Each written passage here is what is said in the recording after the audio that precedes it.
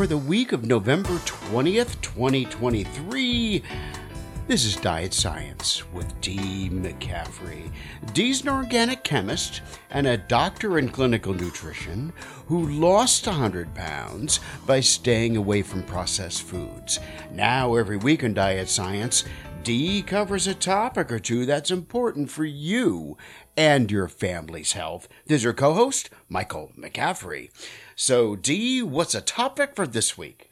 This week we're talking about a new study that is giving us an update on the impact of aspartame on insulin levels. Oh, great. Well, you're very familiar with this topic. I am, yes. I've been writing about aspartame and its effects on health for quite a number of years now.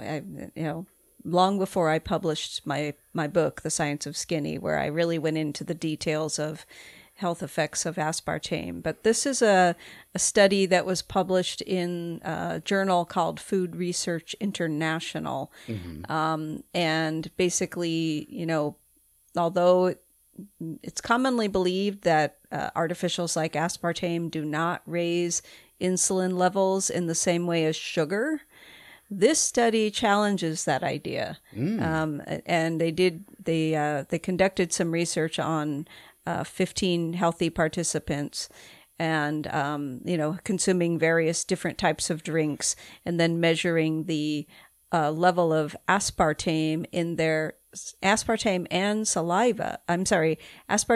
insulin in their saliva at different points after consumption.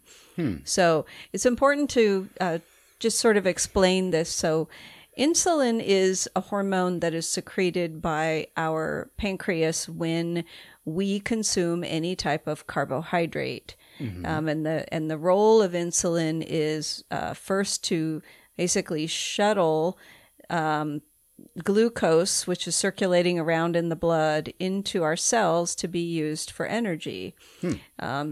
It'll either be used for energy or it will be stored in the form of glycogen, which is sort of like a long-term energy store for our excess glucose that we could then use for energy when we don't have any food coming in. Mm-hmm. And if we have excess glucose, then insulin signals that to be converted into fat, and we would store it in our fat cells. Mm-hmm. So having elevated insulin levels, insulin levels are only supposed to elevate and be secreted by the pancreas in response to the consumption of carbohydrate.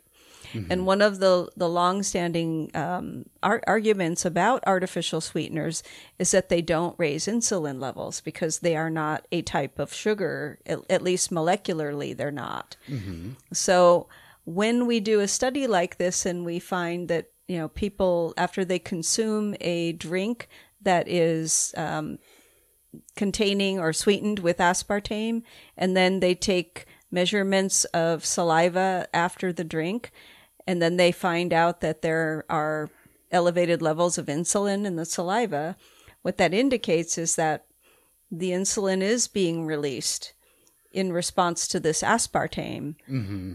even though there's no carbohydrate in the drink. Yeah. So now, has there been any proof that this doesn't happen with other supplement, alternatives to sugar like stevia? Yeah, actually, we have stevia has been tested in the similar way, and it was not found to raise insulin levels. Okay. So that's a really good question. Yeah. So stevia seems to have almost an opposite effect on the pancreas. It actually stops or inhibits the secretion of insulin.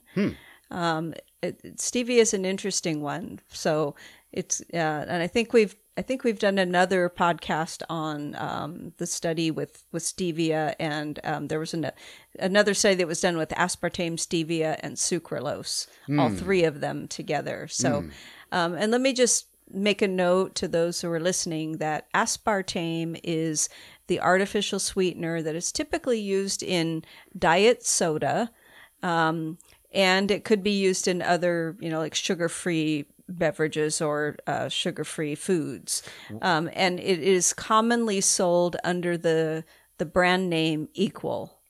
So if you use equal as your sweetener to add to foods or drinks, then that's what you're getting. You're getting aspartame. So that's the blue packets. The blue, yes. Okay, all right, very good. Yeah, which is different than the pink and yellow, although the pink and yellow also have other issues associated with them as well.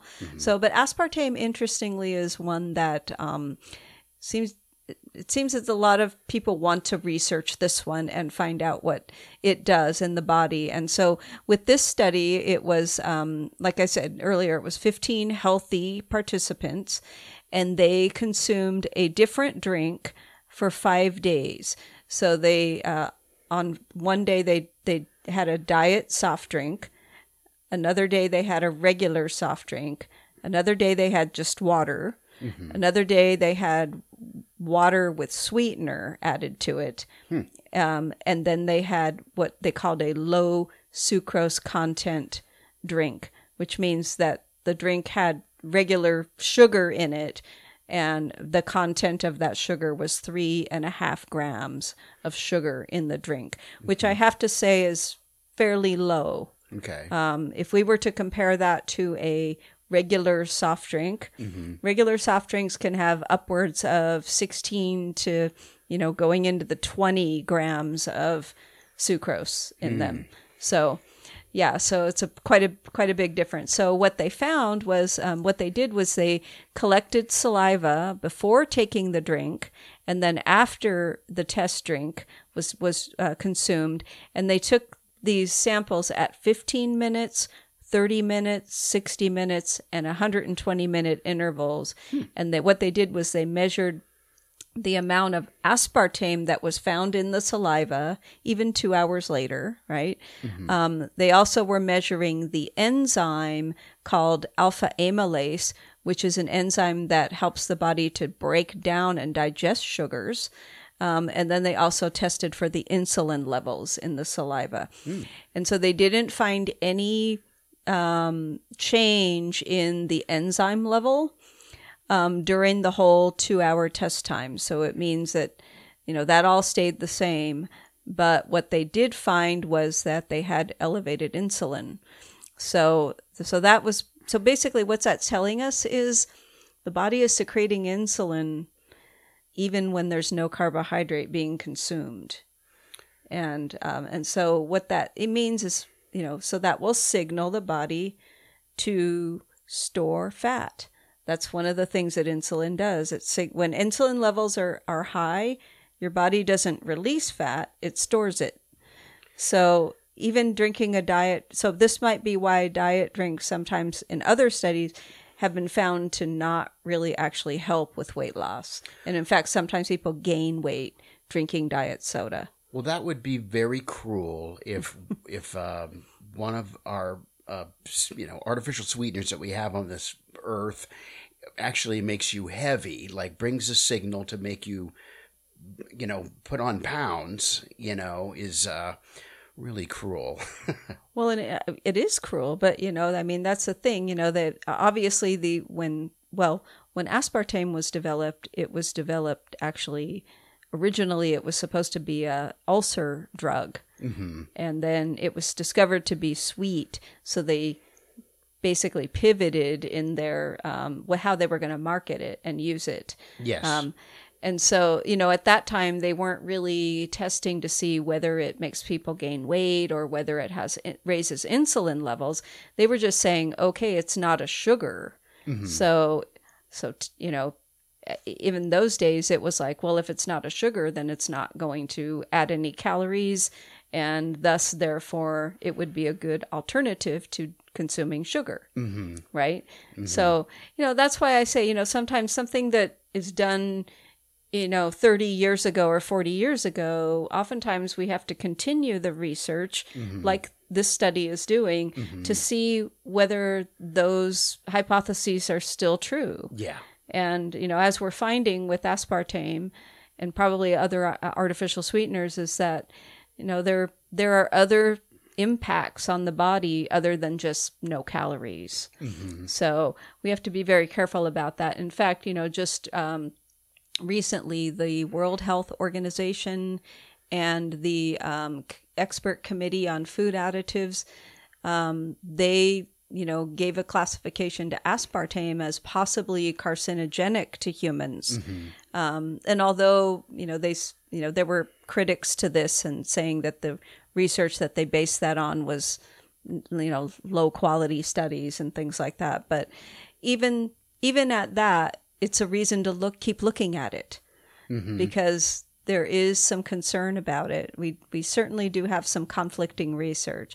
Some research, in fact, there are other research papers that say it doesn't raise insulin levels. So that's why we always have to have reproducibility or other studies that will continue to be done to show the effect of what's going on with this aspartame.